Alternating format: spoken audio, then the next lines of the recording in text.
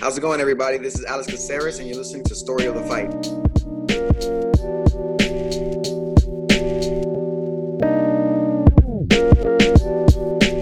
Will, how's it going, man? I'm half asleep right now, dude. I'm half asleep. These fights were on. Yeah, dude, these fights were on late last night. Well, that's what happens when there's 3 championship fights. That's what happens when there's 3 championship fights. But I did get some energy from talking to our boy, Alex Caceres. Right? Which will be up tomorrow. Question mark? It'll be up tomorrow. Sweet. But man, just what a fantastic guy. Yeah, very, awesome. very cerebral. Very cerebral, and one of the more inspiring conversations I've had. So I'm looking forward to everybody hearing it. Yeah, man. I mean, I can't say enough good things about it, honestly. Super cool. Ooh, we're hyping it up like crazy now. Hopefully people like it. They're going to be like, man, screw this guy. Yeah. Screw these two guys. All right. These guys suck. Yeah. Oh, man. Dude, it was just a long night of fights. I want to say I left work yesterday around 4:30.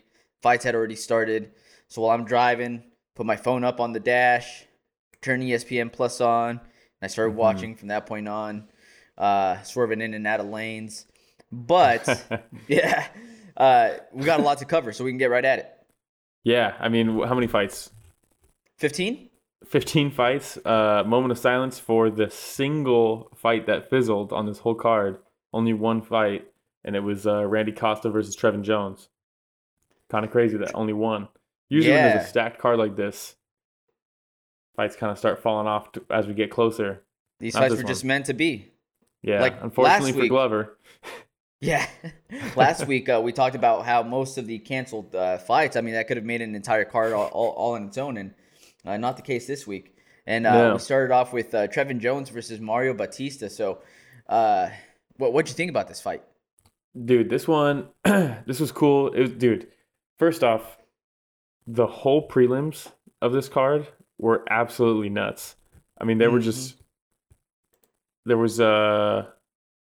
2 decisions, 3 decisions, 4 decisions. But 5? No, it didn't feel. It was just nuts, man. Just pure excitement. Not one boring fight on the entire prelims. And Trevin Jones versus Batista. Batista, I think coming into this was the favorite, and was really showing that he's like grown as a fighter, you know. And he was looking so good to start the fight. He was like, his combos kept him guessing, you know what I mean? Like he was landing heavy shots. His footwork was phenomenal. His defense was really good.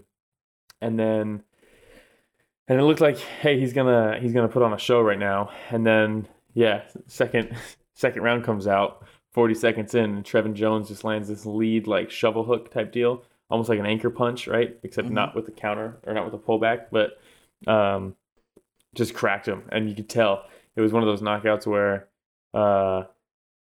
he got hit and was like up for a sec, but was like a tree falling real quick.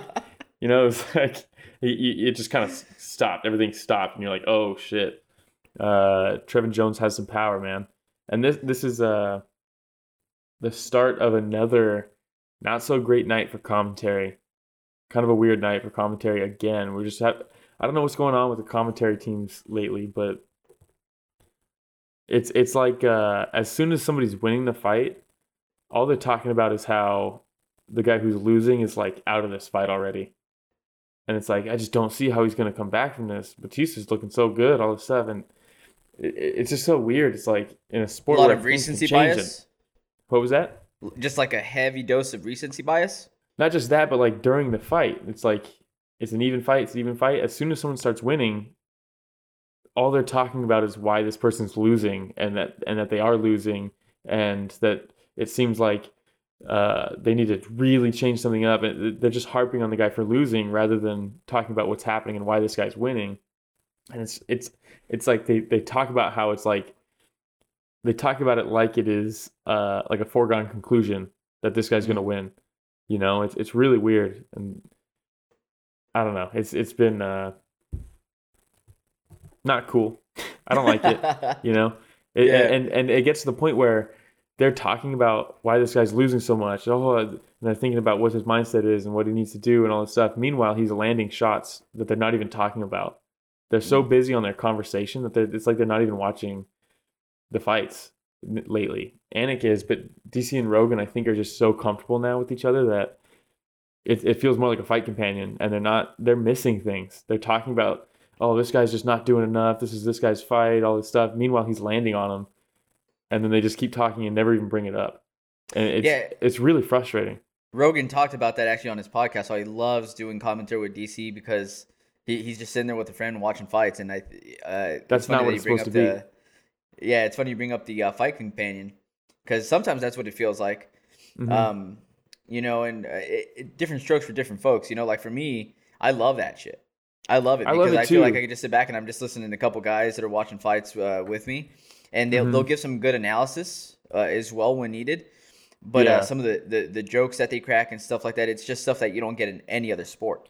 Yeah, I mean, I love that too. Don't get me wrong. I love when they were first starting, it was perfect. But it's getting to a point now where it almost feels like it should be a third-party commentary. It shouldn't be the official commentary because they're not even talking about what's happening. Like imagine if in baseball, someone just hit a double and they're just talking about something else. Yeah. It's like, oh, they're down by 3 runs. I don't see them climbing back from this. And meanwhile, some dude just hit the double, and they just keep talking about why they're losing, and they don't even bring up the fact that he hit a double. Yeah, I see what you're saying. That's what it seems like. And it sucks because, especially for these guys, these younger guys who are trying to start their career out, they're trying to make statements. Obviously, ultimately, they're trying to make a statement for the UFC to get higher ranked opponents and move their way up. But they're also, we can't deny that a large fan base can influence a fighter's next fight. Popular fighters get bigger fights. It's just a fact. And if they're just talking about, I don't know, they owe it to the fighters to really highlight what's going on in the fight. That's what they're there to do, right? Is explain what's happening in the fight to people who may not know what's happening, or may not know what's happening. And it just seems like that's getting away from them a little bit, and it's a bummer. Yeah, well, before we continue, I do want to mention the fact that our podcast is available. Now I'm going to call this out because last time Richie Casual got on us for not pointing this out. But on Apple Podcasts, of course, Google Podcasts, Radio Public, Podcast Breaker, Spotify. Please give us a follow, like, subscribe. Goes a long way. And leave comments, whatever we're talking about, whether you agree, disagree. Let us know what you're thinking. And we just love to go back and forth with our listeners. So Richie Casual didn't forget it this time. Yeah. And then if you're watching on YouTube, we have the timestamps down below, so if you don't care about the prelims and you only want to hear about the main events and stuff like that, you can just click the comments or the description and click right to the fight you want to hear about. If you don't want to hear about the prelims. Absolutely. Not everybody cares. All right, so the next fight, Uros Medic versus Aalon Cruz, man. Medic looking like an absolute world beater, and everybody was hyping him up. Like you talked about the announcing team, the analysts, and everybody was talking about Medic going in, his mindset, and that they're expecting big things from him. In your eyes, did he deliver? Yeah, he did exactly what he needs to do in the situation that he's in. You know what I mean? He's presented with an opportunity, and he does what he needs to do with it. The knee, there's a big knee. That's the kind of stuff that you do to make a statement. You know what I mean? When you're in these positions, that when you're early getting into it, he came to what? Now he's 7-0. So man, super what about promising. his energy in the post-fight interview? I loved his energy. He was just so enthusiastic, and he just seemed like he was like genuinely like appreciative and happy to be there. And he's like, everybody in the UFC loves their job. Everywhere I've gone, everybody seems genuinely happy. And at the end, where he's like, train by day, Joe Rogan podcast by night, all day, baby. And I was just like, oh, dude. Got the Nick Diaz quote in there. Dude, just fantastic. And not only that, but Nate posted that on his story, the interview. So it's like, see, that's what these positions are for, right? When you're in the prelims like this, you're here to make a statement and gain the attention from not only the UFC but from the fan base, and that's how you do it right there, dude. Flying knee, and then followed up on the ground, and then great personality afterwards. Exactly. Yeah, that's fantastic. Did you have anything else on that fight? Not really. It just that was kind of what was supposed to happen. You know, Yeah. Props to Medics for taking advantage of that situation, and yeah, I'm excited to see what he does from here. So Definitely someone to keep an eye on. in the next fight with Amanda Lemos and Lavina Souza, they pronounce it a little bit differently. Man, I really like watching Lemos Chris striking. Dude. And every time that she touched Souza, it seemed like she felt it. And I'm not saying, like, of course, they always feel the punches, but you could see, like, every time that she got caught, like, there's this like expression in her change. Face. Yes. What did you see? Yeah, exactly that. And going into it, you know that Souza's trying to try to initiate the clinch, right? Use her judo, all that stuff. And Lemos just staying long, catching on the end of her strikes and never getting too close, never rushing it. She went to the ground with her when she dropped her, and the commentary team was talking about how that's a terrible move. And ultimately, yeah, but like I said, in this situation when you're on the prelims, you're trying to showcase yourself. So everybody is thinking, and the commentary included, don't go to the ground with Souza, right? Because you're going to win with your stand-up. She's going to beat you on the ground. Don't do that. And she's like, here, I'm here to showcase myself. Let me showcase that I can be on the ground with her, and that she's not, I'm not like dead in the water on the ground, you know? Obviously she rocked her and that helps, but yeah, I thought it was a great move for her to go to the ground, because it was first round. Clearly she was going to have another chance to hit her again, so why not showcase, hey, I can hold my own at least on the ground for a little bit, and it's not like I'm just going to get subbed right away. Yeah, like I said, did a great job of instant pressure, got her against the cage, and then just kept her on the end of her strikes and never let her get close to a clinch, and just kept dropping her. Yep. Crazy power at 115. Yep. Something to look forward to, right? And then there was a part on there where Souza grabs a hold of her leg for a little bit. Seemed like she might be in a little bit of trouble, but ended up being just fine, right? So again, stepped over an opportunity for her to show that she's also got some ground game. The next one, Mr. Sean Brady versus Jake Matthews, black belt versus black belt, and I think they're just showing. I love this matchup. Yeah, showing that there's a couple different levels, even at the black belt ranking, right? But Brady's top game, man, was intense. Really good. Yeah, really good. I was super impressed with Matthews' striking. The 1-2 he was landing was like beautiful. But yeah, he just in that first round when he dropped him, right? He caught it wasn't like a full knockdown, right? But yeah, I mean, I think it should probably count as a knockdown, right? He caught the kick, lands the right hand, drops him. Went for the submission and got swept, and then ended up on his back. And I think Brady in that moment felt the strength a little bit and was like, hey, I can control this top game in this fight. And that's such a huge thing to have in your back pocket. You know, once you realize that, hey, I can stand with you, and then if I need to, I can take you down and control you. And that's what he did, man. Phenomenal fight IQ from Brady in this fight. He's landing the check hook, you know, dropping with the check hook, dropping to a knee. Dangerous on top. Super dangerous on top. While he was down there, actively working for a finish the whole time he was down there, setting up chokes, landing big shots, no stalemating, anything like that, and just kind of exhausted Matthews until he could get it. One of the most intense tattoos as well. That back one? Yeah, man. And I thought that he was wearing like some type of like leg cover or something, because the tattoo, the color was just so intense. So I don't know whether it's just a really fresh tattoo or whether he has like a really nice like lotion for it, you know, or something. He probably has that, and he's pretty pale, you know. No, I mean, look at me. It's a good combination. It's a good combination for the tattoo spot. Exactly. Yeah. I mean, it's just the fact of the matter. I mean, True. I'm not talking shit. I mean, I'm probably paler than him, but yeah, Sean Brady's legit, man. Super legit. And I think Jake Matthews is super legit too. I actually picked Matthews in this one. We should talk about our picks a little bit later and see how we finished.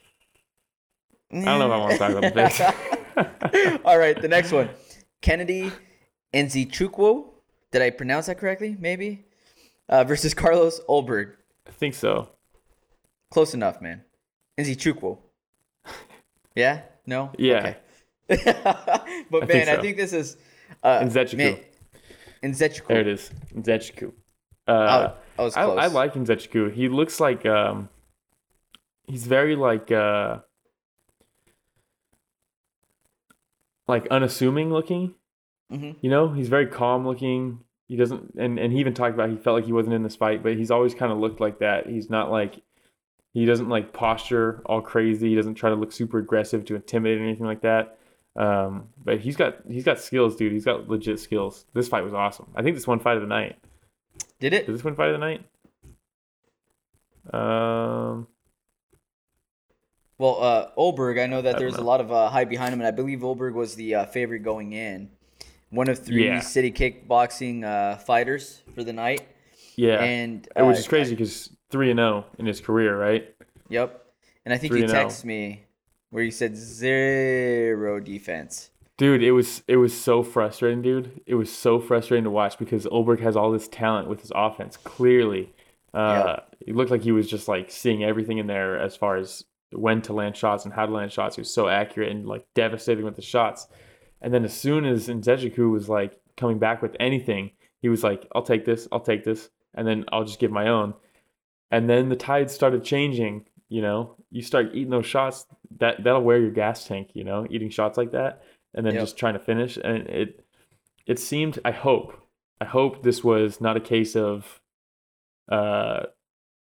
lacking fundamentals with defense and more a case of I hurt him so bad early that I just feel like I'm gonna finish this fight no matter what he throws at me.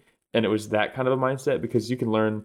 It's easy to fix that mindset once you get beat like this, right? You can now go to the drawing board and say, hey, even if I have somebody hurt, I'm not invincible. They can come back. I need to stay disciplined. I hope it's that because it's a lot harder to work on your defensive fundamentals and bring those up instead of a reality check type moment. So I hope it's that. But dude, I thought he was going to win the fight, especially when he had him hurt and he was eating those shots. And every time Nzechukwu was throwing back, he was just letting him hit him. No head movement, no blocking, just eating him. And obviously he was taking a lot. He took a lot of shots on his own. But the whole time I was like, dude, that's a dangerous game, man, because Nzechukwu just proved that he can weather a storm.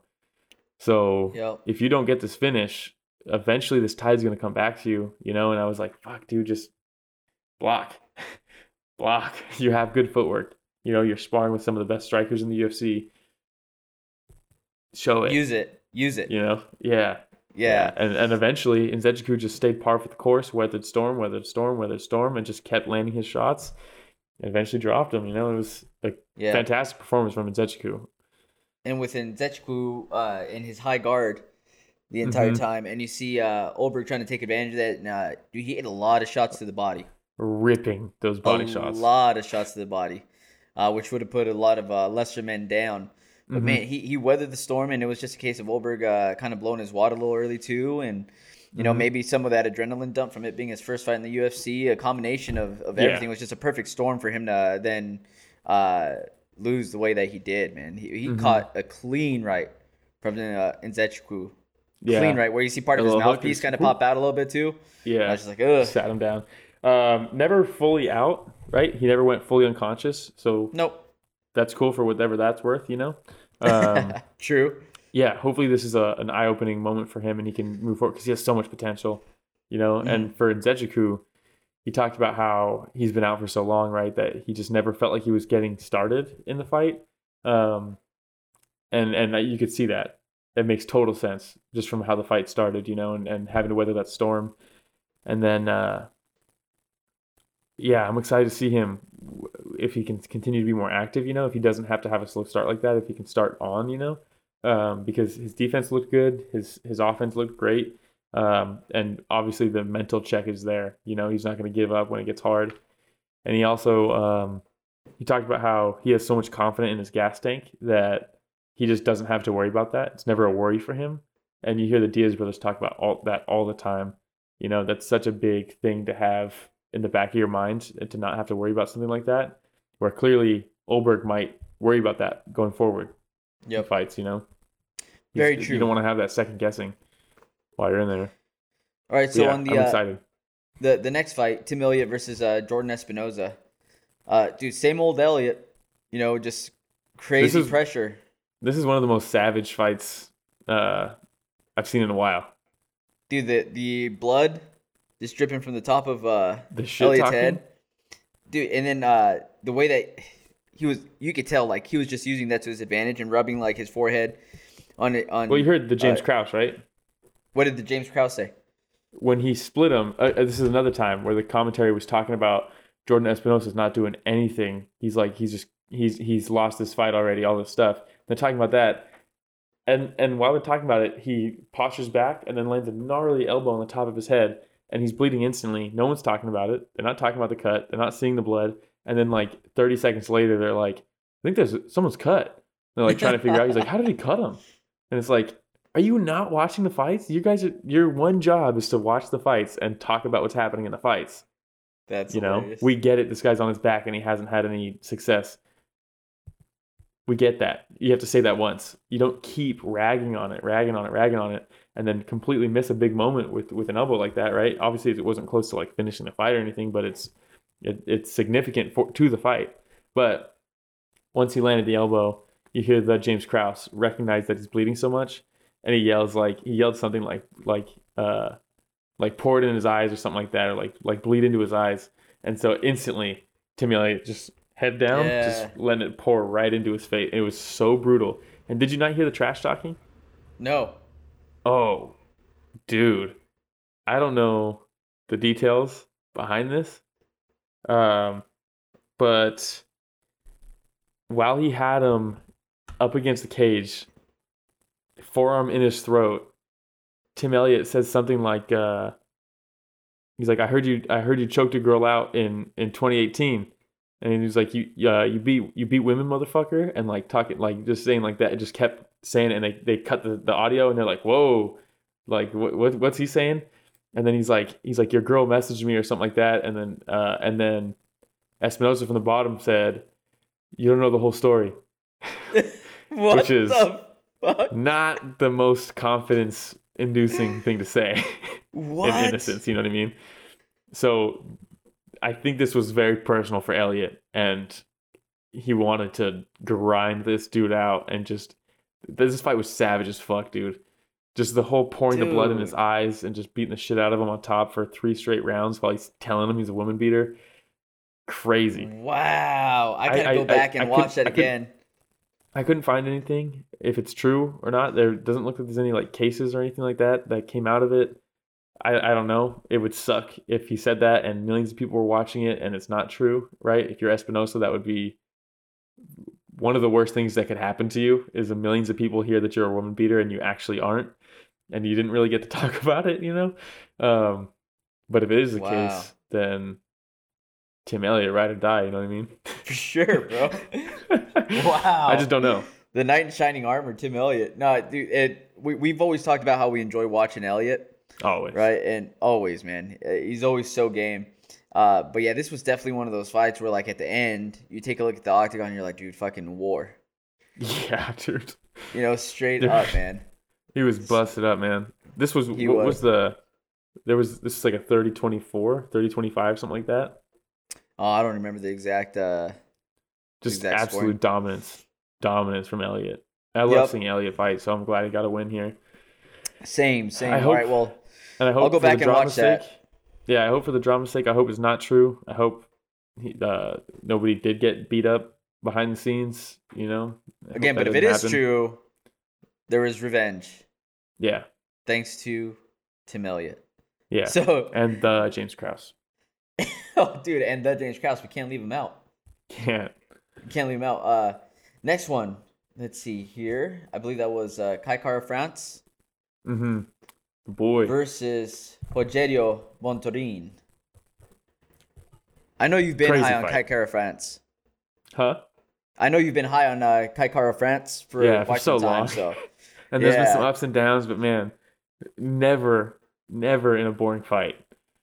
Every time he fights that Royval fight, come on. Oh, that fight was money, dude. Yeah. That fight was so money.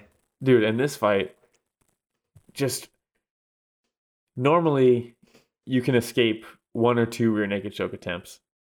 And then by that third one, they're going to get it. This guy must have defended like 7 or 8 rear naked choke attempts.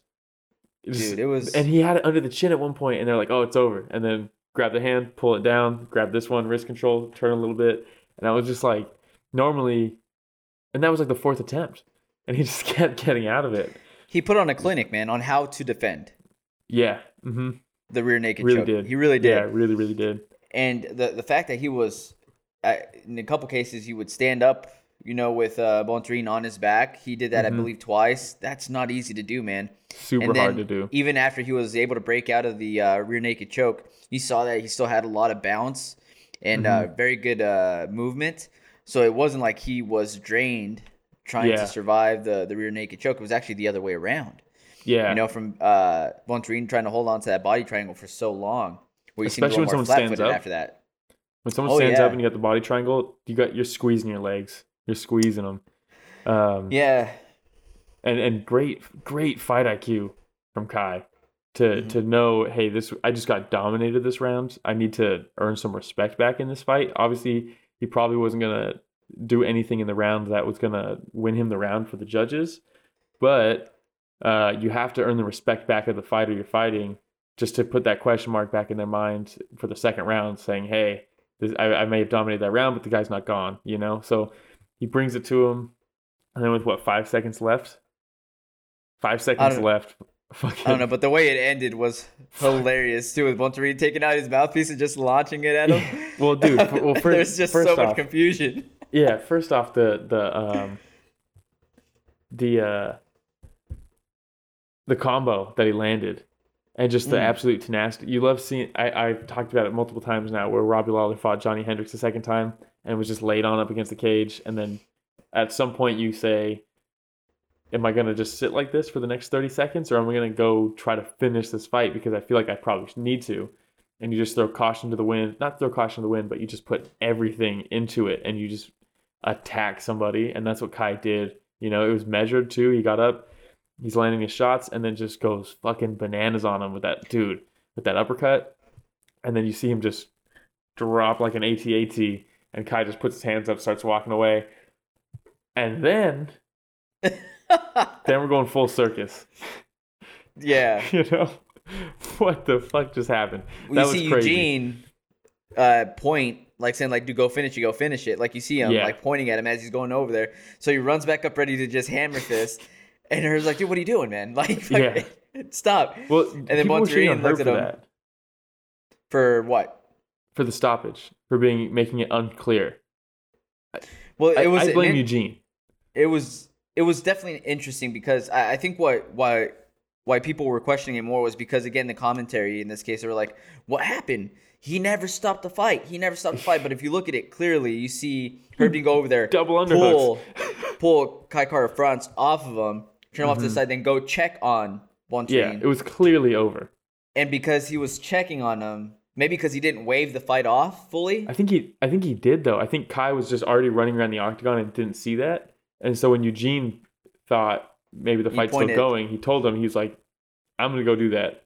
And then just ready, dude, to lay that hammer. Dude, it looked like it was about to be bad. That could have been a shit show.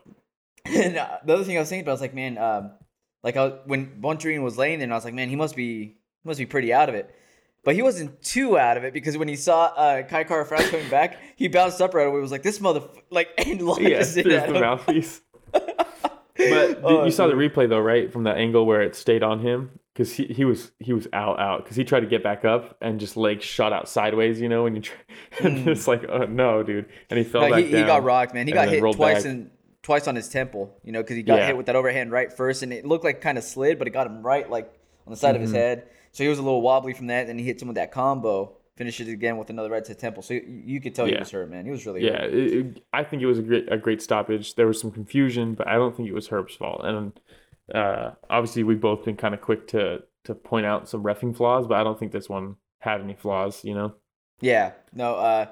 Let's move on to the next fight with Askar Askarov and Joseph Benavidez, man. Joseph Benavidez. This is a sad one for me. You know, I'm a big Joseph Benavidez fan, and for the longest time, it was safe to say Joseph Benavidez beats anybody not holding the title. Yeah. It was safe to say that for a very long time. And now you see with Askar Askarov coming in, now 14-0, that Benavidez is definitely on the tail end of his career. Yeah. Yeah. You know, so. Yeah, I mean, he's still 28-8, you know, still a damn good record. But at the same time, you start questioning why are you doing it? You know? Because I don't think he's going to get another title shot. I don't think it's going to happen, especially if Figgy's still the champ, you know? But you start thinking about it, and you start thinking, do you beat the guys in the top 5? Askar Askarov, Manel Kopp, Pantoja, Figueiredo, Brandon Moreno. I don't know if he beats any of those guys now. I don't know what his contract is. I'm sure he gets paid a decent amount, you know? So maybe he wants to fight out his contract. Yeah. But at what point are we taking punishment for... You have to sit and think, are we taking punishment for money, or are we taking punishment to get the belt? What are we like? Why are we doing it? You know, and you hate to see that point of someone's career, especially someone who clearly is such a great guy in Benavidez. You know, has always been like a staple in the MMA world as being a good dude. You know, Yeah. Has he ever had one controversy? Not that I can think of. He's been around forever. And it's one of those stories, a bounce back story, you know, when you hear about his past, you know, his addiction to drugs and see where he's at now. So he's had a feel good story with where he made it, but all good things come to an end. All good things come to an end. And Joseph's he's nearing that end. You know, I think he could still have some fun fights within the top 10. But do I want to see him turn into kind of like a gatekeeper, where like let's say a Kai Kara France, where they say, okay, like how ready is Kai Kara France, and they put him up against a Joe Benavidez to see if Kai Kara is ready for that next step. That might happen, and so on and so forth. It could. That it could very well happen. It could Yeah. very well happen. So, And I'll be honest, as soon as you said that, my initial reaction is I do want to see that. So I don't know. I mean, it's not like he's getting knocked out cold every single fight. You know, he's still very competitive. I think it's one of those things where his style just might not work anymore. Where the UFC is at. You know, it's evolved so much. You know. And on the flip side here, Askar Askarov looked really, really good. I was really impressed with his striking, man. That front kick to the body, man. He's the real deal. He is the real deal, man. You know, so he came in ranked 3rd. Joseph ranked 2nd. So we could see that just quick flip. You know, maybe a couple more spots dropped for Joseph Benavidez. But and then we look at the fact that Figgy and Moreno are booked, right? Askar Askarov probably one fight away from a title fight. Yep. I think you probably do him versus Pantoja, right, for the number 1 contender. Yeah, I think you probably do that. And meanwhile, Figgy and Moreno fight. We don't have to worry about a trilogy with them, right? Because the first one was a draw, so whoever wins the next one's going to be their cemented, right? Yep. Him versus Pantoja is a very fun fight. Super fun fight. And that should be a good one. We'll see what they decide to do here in the next few weeks, and maybe Askarov's going to want to take some time off. Who knows? Or who knows? He might say, "Hey, I'll just wait for the winner of Moreno and Figgy." Maybe. I don't think this was billed as a title eliminator, especially being on the prelims. You know, I think he probably has to do one more. Well, maybe you can't build it as a title eliminator because if Joseph Benavidez wins, they wouldn't give him another shot at the title. True. But Askar Askarov, with his ascension, might have a shot at the title, depending on how this that fight goes against Moreno and Figgy. Yeah. But true. You know, so All right, we'll move on to the next one here. Kyler Phillips versus Song Yadong. This was a great fight. One of my favorite names in the UFC. Yeah. Song Yadong. I mean, come on. Yeah, it's great. And this fight was awesome.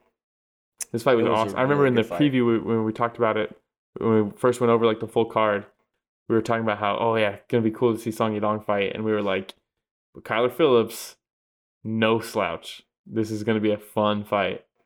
And this, up until this point, was fight of the night for me. I don't know about you. I thought this was a fun fight, dude. Kyler Phillips just came out so long and accurate. He was just instantly tagging him with big shots. This is going to be a quick night. And then Song Yadong's just so durable, you know? Yeah, absolutely. I love all the different hairstyles. Kyler Phillips, the evolution of his hair that we've seen since he's joined the UFC. But no, he's the real deal, man. And Song Yadong, he was on a nice win streak before this. I think it was a 9-fight win streak, if I remember correctly. Was it 9? Dude, it's up there, man. It's up there because Song Yadong's been doing work recently.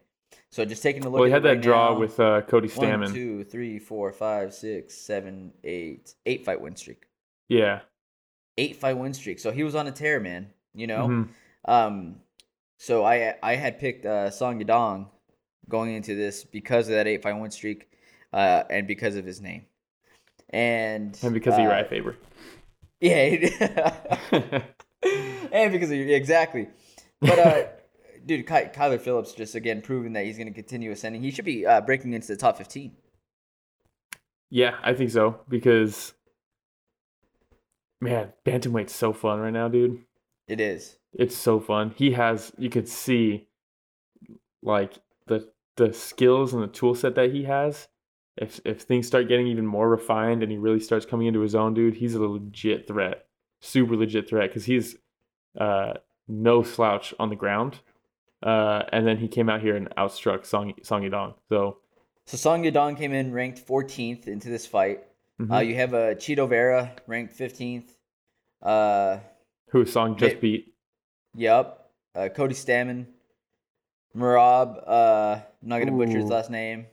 There's some fun fights in there from. Yeah. There's some fun fights, man. Bantamweight's stacked right now, dude.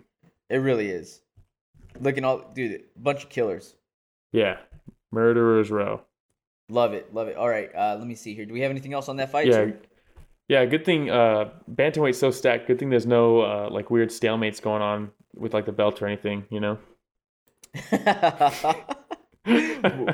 we can cover that later, I guess, huh?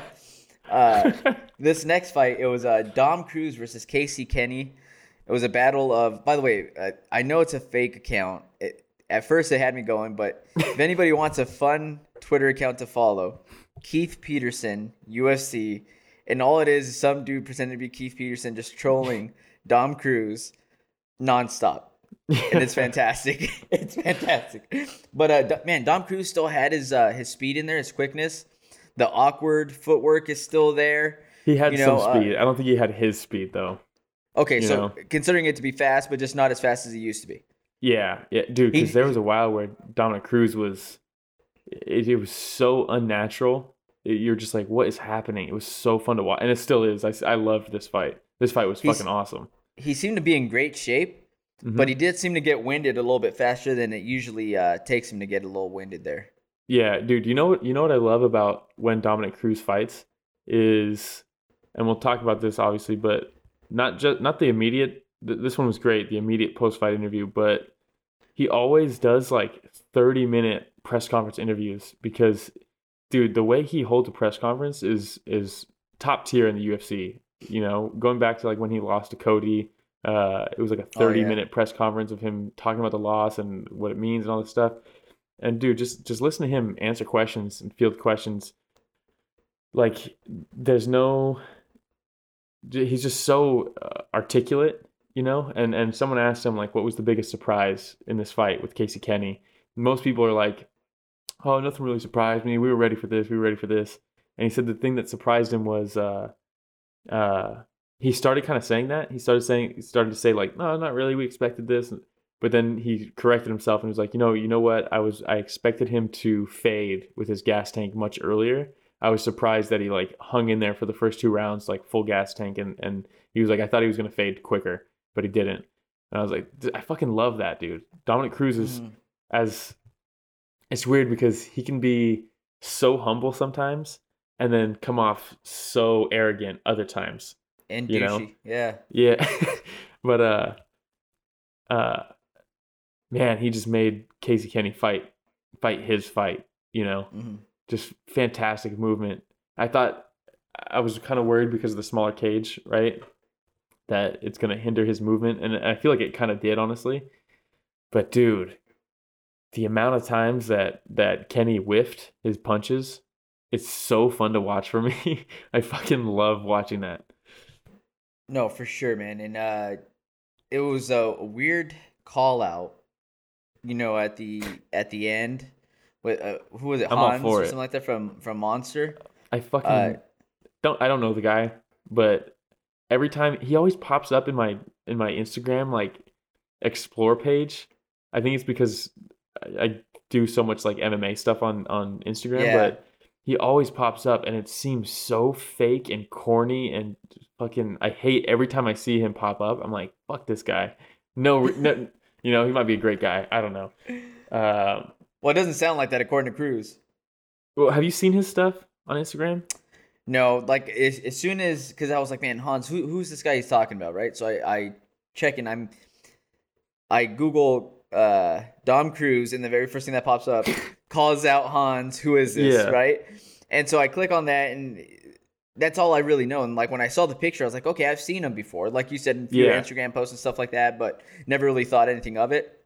Mhm. Start reading more into it and see that Dana White has called this guy out on his shit for being super Roasted him. fake. Oh, absolutely Roasted roasted him. Yeah. And that Hans guy deleted his post after Dana roasted him, and then you have Dom Cruz doing this now, so it doesn't sound like he's the best guy out there, just from Well, what I I've seen. don't know if Dominic Cruz was. I still can't fully tell if he was being like kind of like sarcastic about the whole thing and it was more friendly, but I kind of feel like it wasn't.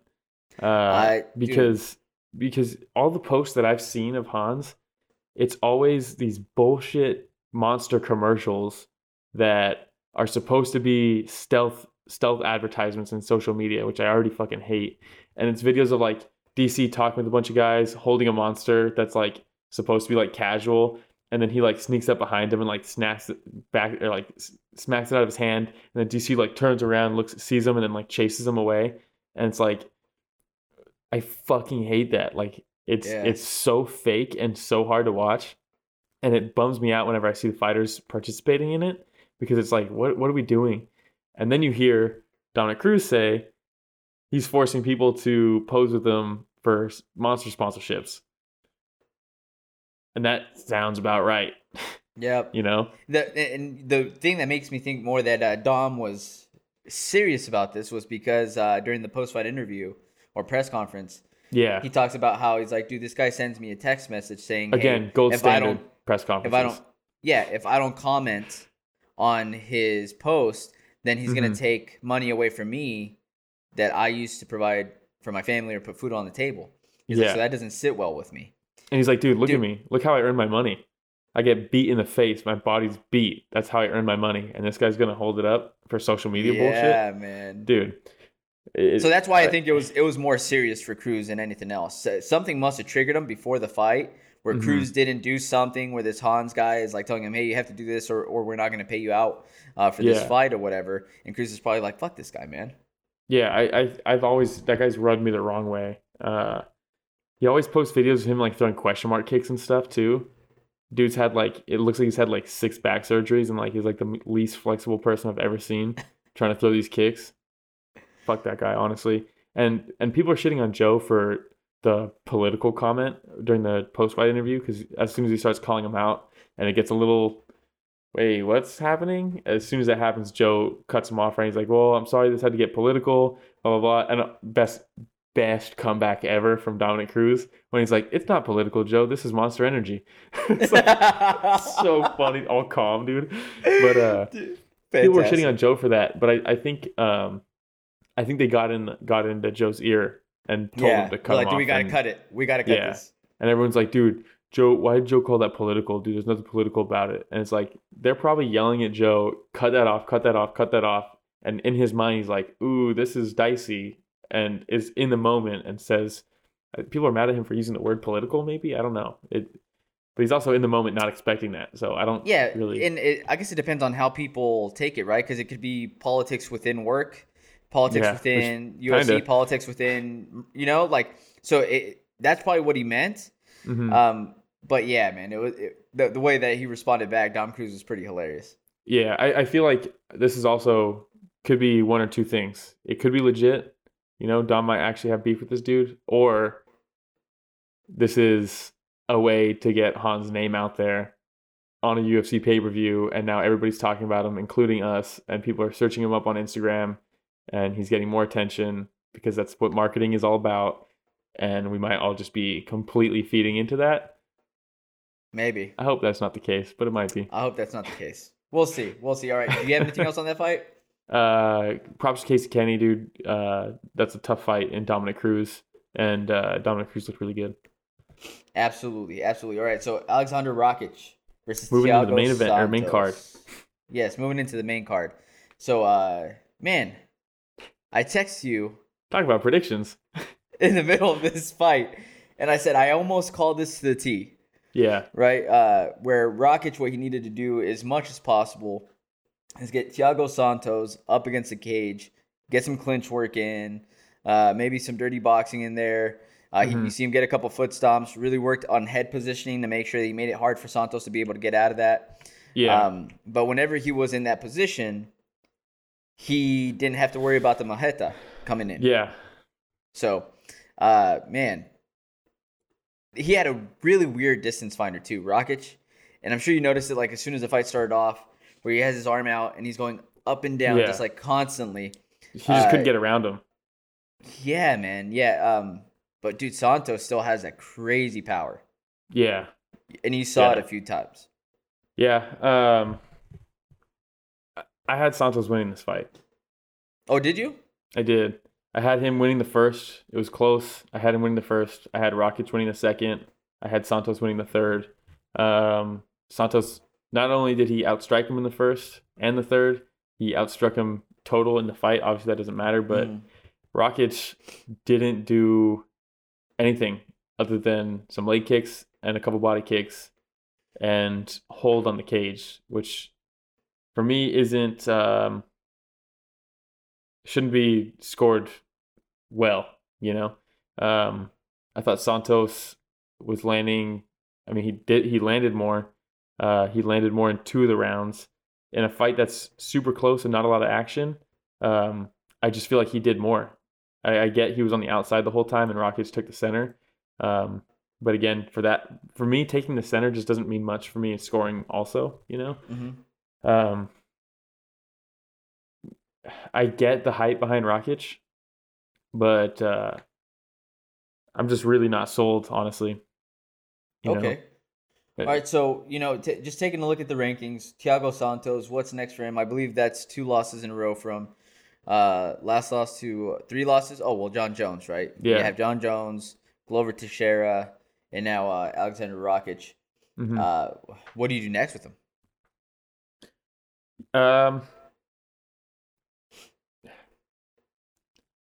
Yeah. I mean, that division is still super fun, I know. Here's what I was talking about with one of my coworkers is he was like, nothing happened in that fight, run it back. And I was like, no, don't run that back. I never want to see that fight again unless one of them has the belt, right? I think they both shouldn't move up in the rankings. Neither of them should move up, and guys beneath them should get a crack at their spots now. I think Thiago Santos needs to fight someone in the rank below him, and I think Rakic needs to fight somebody below him. I know Reyes and Yuri are both booked. I say you go Ankalaev versus Rakic, and you go... that'd be a good fight. Yeah, I don't know. Have we seen Smith versus Santos? I don't really want to see that. Maybe Ozdemir, or it'd be a huge jump up. But Jimmy Crute, like to see him get a crack at the top 5 because, dude, let's be honest, this is knowing what we know now about the light heavyweight division and the belt, we know that Glover's next, and we know that this is the fight that puts you right after Glover. And neither of them really, really went for it, right? It's easy to say that when you're the one fucking sitting on the couch watching it, but the reality is there's people like Ankalaev, there's people like Jimmy Crute, there's people like Yuri Prochazka who are hungry and will take that opportunity and launch off of it. That's now 2 very, very safe performances from Rakic in a row. As he gets closer to the belt, he's fighting very, very safe. And it's a bummer because he has so many talents. He is so skilled, He's a dangerous guy and he's just not using it. Playing it safe. Very safe. And I mean, at the end of the day, how safe are you going into a steel cage against somebody like Thiago Santos? Yeah, but what I mean is that he's definitely taken the more cautious approach in the way that he gets his victories. He's fighting not to lose. Exactly. And this guy's... He's dangerous. When you take a look at the way that he's built, the power that he has, his mobility at his size, you think that he'd be coming off with more impressive wins. At the end of the day, he's coming out with a W. Winning. Right? So that might be part of the reason why he says, why should I change anything? I'm going to continue winning. Yeah. At a certain point, they can't deny me the title shot by, ring off 5-6 wins in a row against top 5 opponents. So what? I don't know, man. It's a tough one. Yeah, I don't know. It just the decision on this one bums me because in the first and third rounds, man, Santos landed more and was more accurate. That means more to me than center of the cage, or clinch work with no threats, By the way, your boy here picked Rakic. Yeah, guess who picked Santos? That guy. If you can't tell in my bias. All right, man. Do you want to move on to the next one? Wait, what's up? It cut out. Do you want to move on to the next one? Yeah, let's move on. All right, so let's go Islam Makhachev versus Drew Dober. Dude, Drew Dober had a great walkout song too. But it didn't go so well for Drew Dober. Yeah, I really like Drew Dober, man. Yeah. I really do. Yeah, he's a fun fighter, man. We had some family friends over last night, and my wife and Natasha were both like, he's a looker. Yeah, he is. He's a looker. He's a little dime piece. But Islam Makhachev said, I don't care if you look like a dime piece. I look like every other Russian fighter in the world, and I'll do what I do right now. Dude, his wrestling is just a whole nother level. Dude, the transition to the armbar was so slick. So slick. Just so quick, and he got his hips over so fast. And man, props to Dober for defending that armbar. That was a nasty spot. That was a nasty spot, dude. But man, Makhachev just controlled every moment of the fight. And we continue hearing this about Makhachev. We continue hearing it from DC, from Khabib. And you think to yourself, like, how much do I put behind these words because they're teammates? They're boys. Yeah. They're boys. You know what I mean? The way that DC messes with Khabib, you see some videos of him messing with Islam Makhachev that way as well. But, dude, when he shows up like this, and again, Drew Dober's no slouch, man. Dude, that's my biggest takeaway is I hope people don't look at this as a layup win for Makhachev because, dude, this is Drew Dober's real right now. He's very legit right now, and Makhachev just took everything from him. Yep.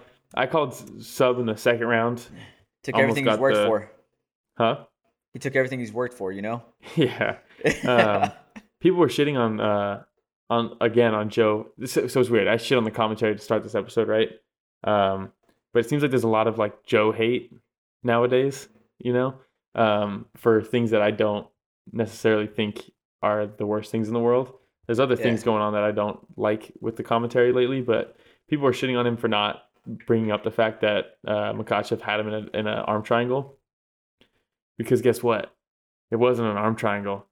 He was in half guard and he was on the other side. It's not an arm triangle. So people are like, Joe's the black belt. He should have been talking about that arm triangle, all this stuff. Dude, that's not a position that we see very often. That's a sneaky choke that was more about pressure and honestly probably Dober's build, very muscular. When you're muscular like that, chokes like arm triangles or things like arm triangles are worse, right? Because if I'm like this, look at this. You see this lack of shoulder muscle right here? That's an open spot. But when I'm jacked and that's pressing on my neck, arm triangles are half. You're getting choked by the other guy. 50% is their choke. 50% is your own body choking yourself, right? So people are shitting on the commentary team for missing the submission. I didn't think there was any threat. All of a sudden he tapped, and it was like, oh shit, that's a pressure situation right there from Makhachev for recognizing the situation they were in. It's not like he set up an arm triangle, hopped off the side, and got it. I don't think even Dober realized what was going on until it was too late. You know what I mean? Yeah, you see at a certain point where he's kind of thinking about like, what's my next move? And then all of a sudden he starts wincing a little bit. Then all of a sudden he's tapping. And I have seen a lot more hate towards Joe, and I think it's just that contrarian culture where it's like, man, he has so many people that, love him. I want to hate him. I'll be part of that small group that just hates him. And no matter what he does. Different. Yeah, exactly. Yeah. The way you said that, too. And like people posting like instead of Joe Rogan, it's Joke Rogan. Yeah. And Joe's turning into a casual. Doesn't even know about fighting. I will say this though. The interviews, he stumbles through the post-fight interviews a little bit more than he used to, but it's like anything else. Whatever you do, if you have less reps, that's bound to happen. It's like anything else. But still, man, to see the respect that these fighters have for Joe Rogan too, every single fighter almost, especially the newer ones, like, man, it's always been a dream to talk to you. My buddy loves you back home. And the way that Joe handles the praise, he's like, hey, tell him I said hi, man. And I'm a fan of yours now. It's just like, dude, this guy's so fantastic. But, dude, Makhachev, I hope that he stays active. Mm-hmm. Because the more active this man is, the more people are going to realize quickly that he's the real deal, man. He's somebody to look out for in that division. Yeah, and he called out Tony Ferguson, he's looking for a jump now. He's like, hey, I'm here now. Yep. That's that fight is interesting. Of course it is. I think that's an interesting fight, man. Yeah, he probably wins that fight. I would be very surprised if he's the underdog going into that fight. It depends on how much breakdancing Tony Ferguson does before he goes in. That's really what for me. It's just that division, man. Let's get that division going, dude. How is Ally Quintus still in the top 15? You know what I mean? That's because he sold 3 houses last month. Yeah. It's keeping him up there, man. Just get it going. No, I'm with you on that one. All right, man. Anything else on that fight? No. It was weird that the narrative going into this, as we got close to the fight, I saw a lot more of Makhachev's overhyped. And then all of a sudden everybody knew he was going to win this fight. Or is acting like he has the correct amount of hype or whatever. But man, he did what was expected of him, basically, right? This is what everybody thought he does. And he did it. Your boy, at the end of this fight, 2 for 2 so far on the main card, just saying. 2 for 2 so far. All right, so the next one. You're gonna pull some this is where it gets very, very interesting. Aljamain Sterling versus Petr Yan. Aljamain coming out with crazy amount of pressure right off the bat. So much energy. A lot of energy, but zero pacing himself. And I know that the plan is be first, because when you're first, he doesn't you can't get hit from him, And not just first, but throw everything you can think of. So he's constantly trying to make reads and just stuck with and it was working. It was working. And when you see that in the first round and Yan was a little more hesitant, I still feel like Yan had the bigger moments in the first round. So when he was connecting, I felt like it was a more significant strikes were still for Yan. Well, he dropped him in the first, right? This fight was going exactly how I thought it was going to go. Up until it didn't, right? But it was like Aljamain, hope he wins, but I had Yan winning. And I thought Aljamain has way more tools, but unfortunately, he has so many tools that there's some holes in pretty much everything he does. That Yan is so sharp with his one skill set that he'll find those spots, he'll find those holes in Aljamain's crazy like repertoire, right? And that's what was happening, you know. Aljamain starts off, check out these spinning back elbows, these leg kicks, these takedown attempts, these uppercuts, these jabs, these switch stances, all these crazy stuff that you're just like, what the fuck's happening? All these tools. But then Jan, patient, finding his spots, drops him in the first. And that was kind of like, man, what a great fight though. What a great matchup, you know? It was fucking awesome while it was happening. And your boy picked Aljamain Sterling to win. 3 for 3 so far this main card, just so you know. This fight went exactly how I thought it was going to go. I called DQ, illegal knee, 4th round, my pick. So, fucking nuts, man. What a crazy fiasco. Dude, again, it's so frustrating. And I'm online, and I'm on like UFC like group chats on Facebook, and there's people like, dude, he was totally acting. But dude, he took a knee right to the temple. Right to the temple.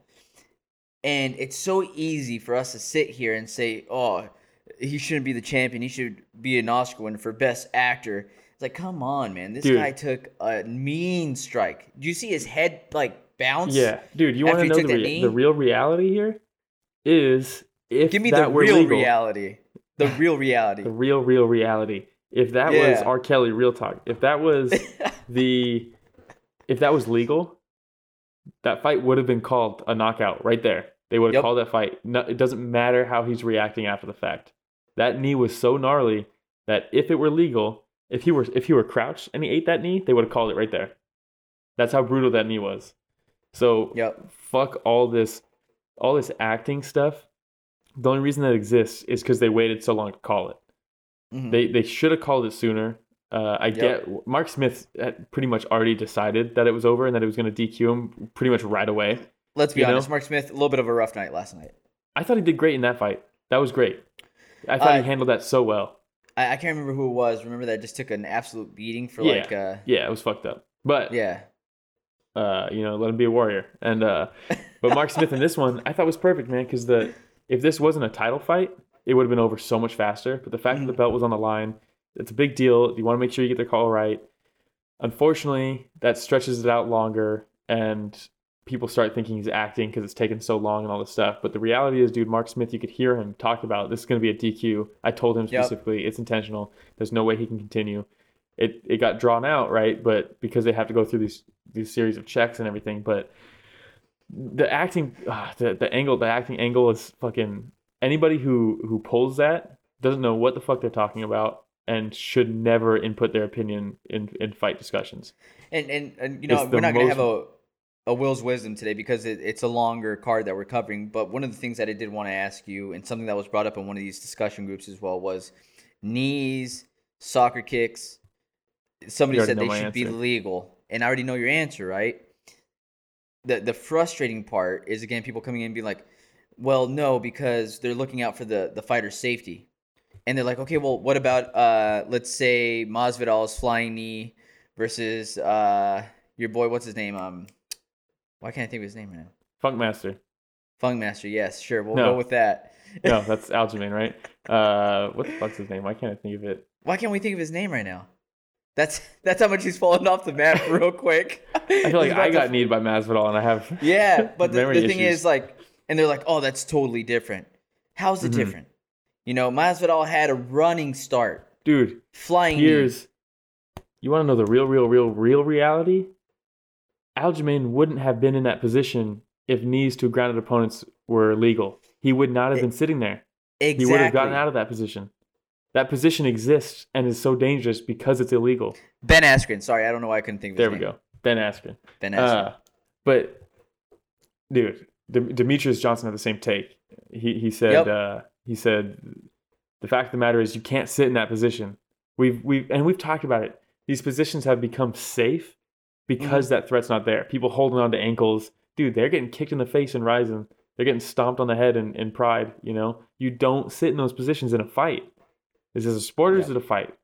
You know, we have to decide because we try to do both. And the reality is, dude, you cannot do both. Exactly. And I And think it's just such a flawed way of looking at it when they talk about, well, they're just so much more at risk. And it's like, yeah, but the thing is that the fighters train for specific situations. yep. And if they know, hey, if I sit in this position, my arm now has to go up. I have to use one hand to post to stand up and the other one to guard. And so on and so forth. If you're in the same exact position and knees to ground opponents are legal, guess who falls back to his back and tries to pull guard? Aljamain. Yep. Instantly. He doesn't even go to that position if they're legal. He does not go to that position. Fucking bring back kicks, stomps, knees to the head on the ground. Who are we kidding here? And Who are we kidding here? The last thing I want to say about this is the way that you knew that Aljamain Sterling was really hurt was because at the end, during the interview, he says, this was on the way of being fight of the year and one of the best bantamweight title fights of all time. And I said, dude, he's really concussed. Yeah. Because that's how you can tell he was really hurt. Yeah, because Jan was starting to run away with it a little bit. Oh, he was. Yeah. He was. Did you see TJ's?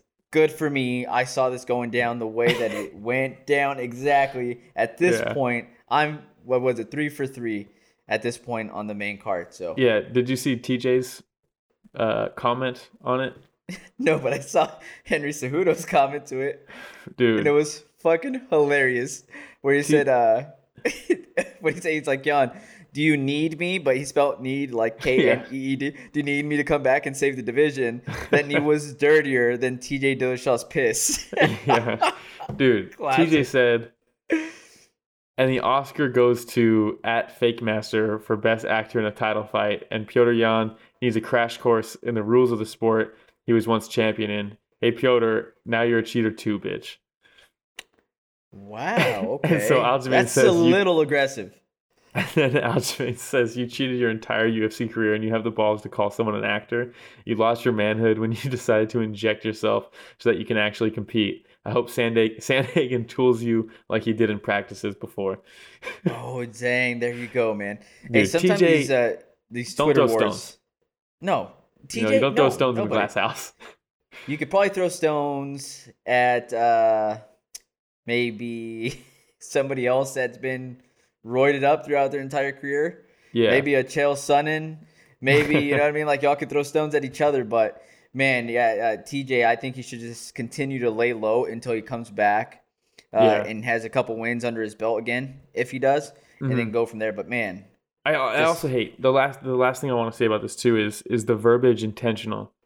You know, because people are taking the fact that they called it an intentional foul as he fouled on purpose. Mm-mm. He didn't knee a grounded opponent on purpose. It didn't. Anybody who thinks that can get fucked because you think he wanted to get rid of his title? Yeah, let me knee him in the face so I lose my title. That's not what intentional means. Intentional means it wasn't an accident. He didn't catch him as he put his knee down. It was intentional because he chose to throw the knee.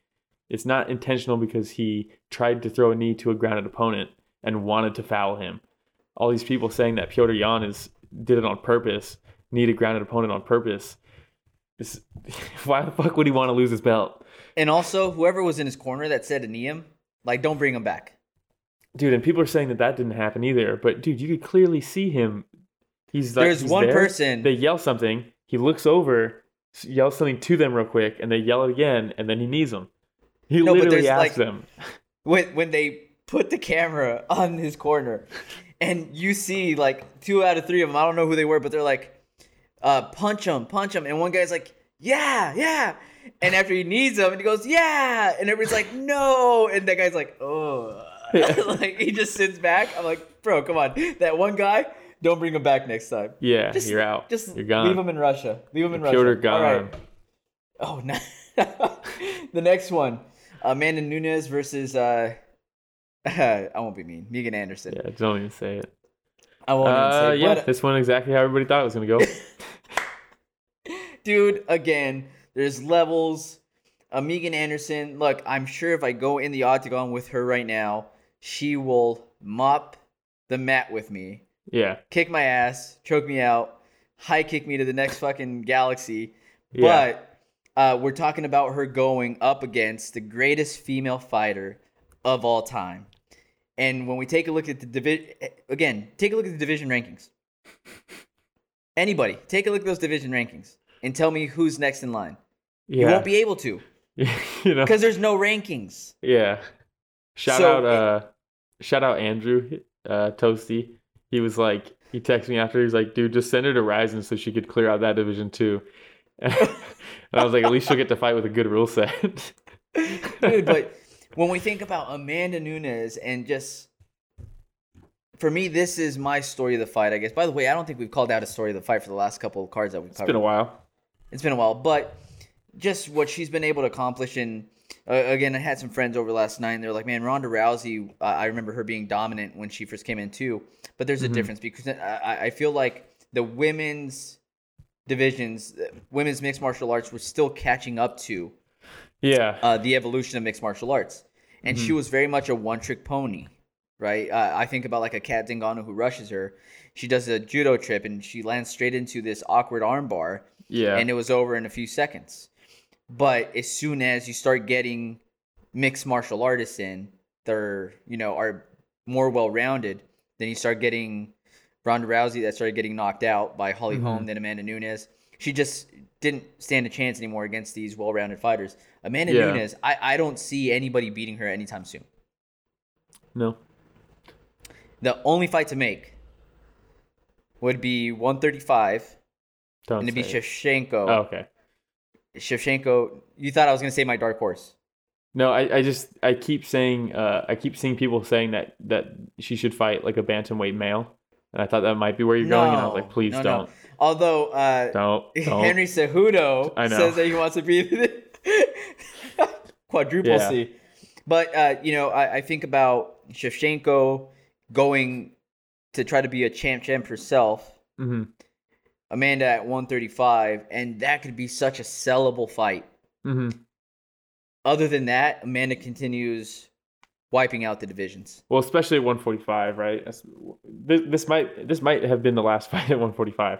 It could very well be, and she's going to go down for a while as the last, 145 women's champion. So yeah. When I take a look at it, though, I don't know if you remember, I have been calling Juliana Pena the dark horse of the division. She's probably fighting her soon. I hope so. I think she just said that. I think she posted something about Holly Holm pulling out of her fight, and I know they want to book Amanda right away. The problem is Amanda's definitely larger right now for 145, so I don't know if she can make a quick cut to 135, the correct way. But they might just be like, fuck it, Pena versus. If Holly Holm is pulling out, then let's just book her for the title, because what else are we doing? We'll see what happens, man. But I've been saying Juliana Pena is a dark horse. Still think that Amanda Nunes, is a whole nother level from all the other women on this list. But I guess just for shits and gigs, why not? Let's see Juliana Pena go for shits and gigs. Yeah. But man, she's just fantastic, and she's got that mom power now. Mm-hmm. I loved all the pieces that ESPN did about Amanda cool. Nunes and their baby, going into the fight, and Nina Ansaroff, and just hearing the conversations about Nina saying, well, like, Amanda compares the baby to our dog a lot, and I'm like, hey, please don't compare our baby to a dog. But like you continue remembering that these are humans, man. These are people. Mm-hmm. You know what I mean?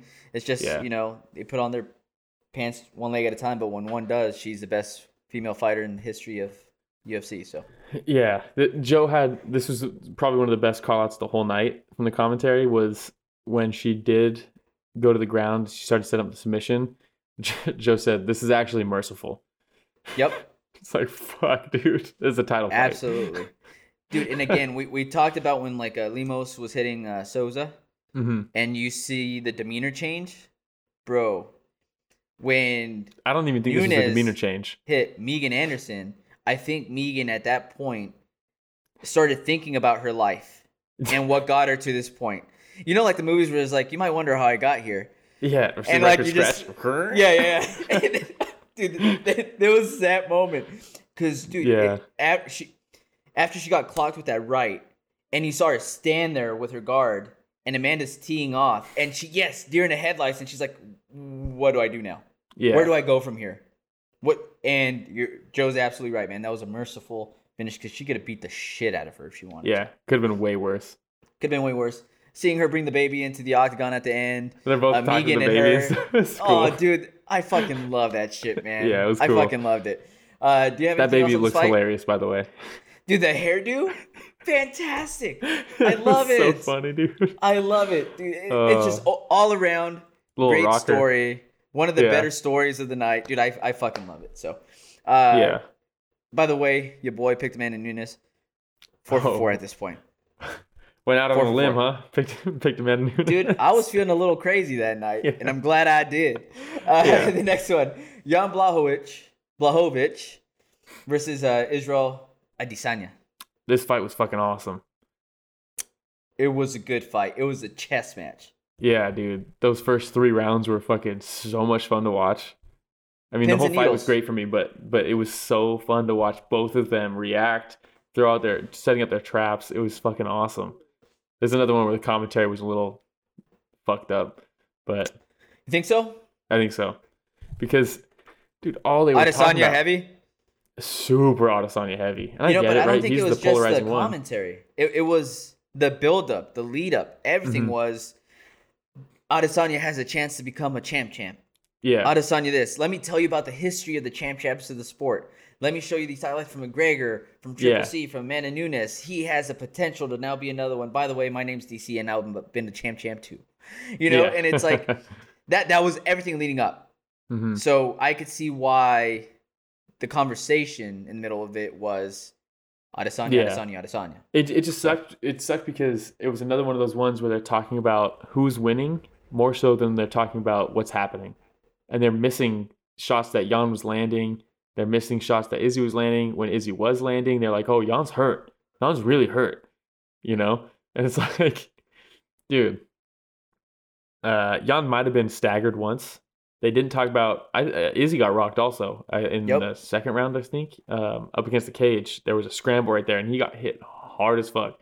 And there was one point they were literally talking about how Jan's biting on the feints so much, and he needs to do something because he's fighting Izzy's fight. And meanwhile, he lands a clean overhand right, super clean, and they just keep talking about how he needs to do something. You got to do something, Jan. It's like, dude, just fucking landed maybe one of the cleanest strikes of the whole fight. And then when they were doing the in between rounds replay, they showed that punch, and you could tell they were like, "When did that happen?" Like, like they weren't even paying attention, dude. They were just talking about how great Izzy was and how Jan Yeah. was playing into Izzy's game the whole fight. And Jan was like, "Dude, hold my rope. I'm about to take this dude out." You know? Dude, again, some of the fucking dark arts that Jan has been traveling with. Yeah. And this guy's been an absolute monster. He's been on a tear. Yeah. You know, and I've seen a couple other fighters too that were kind of playing down the win. First of all, other thing, John Jones, just stop. Just stop, I man. know. Just enough's enough, dude. Like Yeah. I think he's just trying to stay relevant too. He hasn't fought in a while. You know, he's talking shit to Izzy for wanting to go up and trying to become a champ. It's like, dude, let's slow your roll right now because you're trying to go up right now. I know. And let's just wait and see what happens with you, man, because you might go up against a Stipe Yeah. and things don't go the way you want. You might go up against a Francis and you wake up a week later. Dude, honestly, Izzy versus Jan and John versus Stipe could end up looking very similar. Yep, Very similar. it could. I was surprised that Jan wasn't grappling more up until that fourth round, because I thought for sure that was going to be his path to victory. Ultimately, I think that kind of just cemented his victory, whereas I think he already had it. I think. But by the way, you could argue probably 2-2 going into the fifth, but it might have been 3-1. I had going- it 3-1. Yeah, it very had well 3-1. could have been 3-1. I had 3-1. Did it seem to you like? And I haven't seen anything, but did Izzy hurt his right pinky? He might have The very first overhand. when he hit the fence.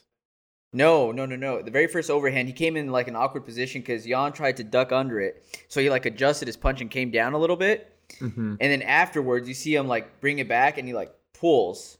Yeah, And then from that point on, like you see him continue to like kept doing adjust. And yeah. So I don't know whether that had anything to do with it. I still love Izzy, man. I'm still super high this on is him. awesome. This is a great fight. Yeah. This is a and- This is a win-win for Izzy. Absolutely. You know, doesn't matter. His first professional loss comes with a fight that has a built-in excuse, right? He's a smaller guy. If he won, he would have been double champ. So like, and he's taking the loss very well. It seems like Very well. already posted the picture of Jan punching him in the face with the pizza emoji. Yeah, when he said Polish power, I ate it. I ate that shit or something like that. And he's also giving props to Jan, saying, you know, if he were to lose to anybody, he's glad that he lost to Jan. Yeah, dude. class act. How good was the post fight when they're in the cage? And that's the first time I've seen Herb Dean smile in a long time. I know. Izzy was like, dude, you got a really good guard. And Jan was like, oh, I'd love to be your bodyguard. It's like, wait, what? It's so funny, dude. And he was like, does it pay well? Izzy was like, wait, what?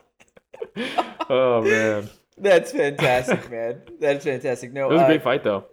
Yeah, and man, I'm starting to fall in love with Jan Blachowicz. You know, and it's not necessarily because of him being a champion, him beating Izzy, but man, he just seems somebody that's really enjoying the moment, relishing everything, you know, that's just coming his way right now.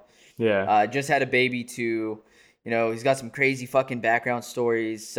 Crazy, you know, story around the little rope he carries around now. Yeah. He's an interesting guy, man. Yeah, dude. And the reality is, dude, at that division, the people who are coming up, Jan matches up very, very well. Very, very well. Him versus Glover is going to be awesome, too. That's going to be a good fight. Him versus Yuri's awesome. Him versus Rakic. I think he fucking tools Rakic. But we're looking at somebody that can hold the title potentially for quite some time. Yeah. And I start thinking now, man, it would have been nice to see John Jones versus Jan. Blachowicz. It would have been, dude. It would have been good for John's legacy. I think John probably would have beat him. And who knows? Maybe he gets knocked into the next dimension by fucking Ngannou and decides to come back down and try to regain the title at light heavyweight. Who knows? Yeah, and I don't want to act like Jan is invincible or anything like that too, because he did just not super long ago get knocked out by Thiago Santos. So it's but was he carrying the dark arts with him at that time? I don't know. That's the thing. That's the thing. It's not just Jan they're fighting other powers. You know what I mean? Yeah. So, man, that's all I got for that fight. Do you have anything else? No. It was a great fight, though. It was a great fight. It was a great card. I picked Stylebender going into that one, so that was the one fight I had incorrectly for my main card picks. If anybody wants to see how we did on the overall card, check us out on Story of the Fight on Instagram, Story of the Fight on Twitter. And I posted the full card picks from both Will and I there. So you could use that card, and later on down the road on our next previews and our next picks, you could say, maybe I should pay attention to these guys, maybe I shouldn't. All I know is that we did okay. Mine was not a great night. Saw Aljamain Sterling fight the exact same way when I'm telling you, fourth round DQ, legal knee to the head, I called it. So, yeah, man, that's all I got. You have anything else? No. All right, everybody. Thanks for listening to the Story of the Fight.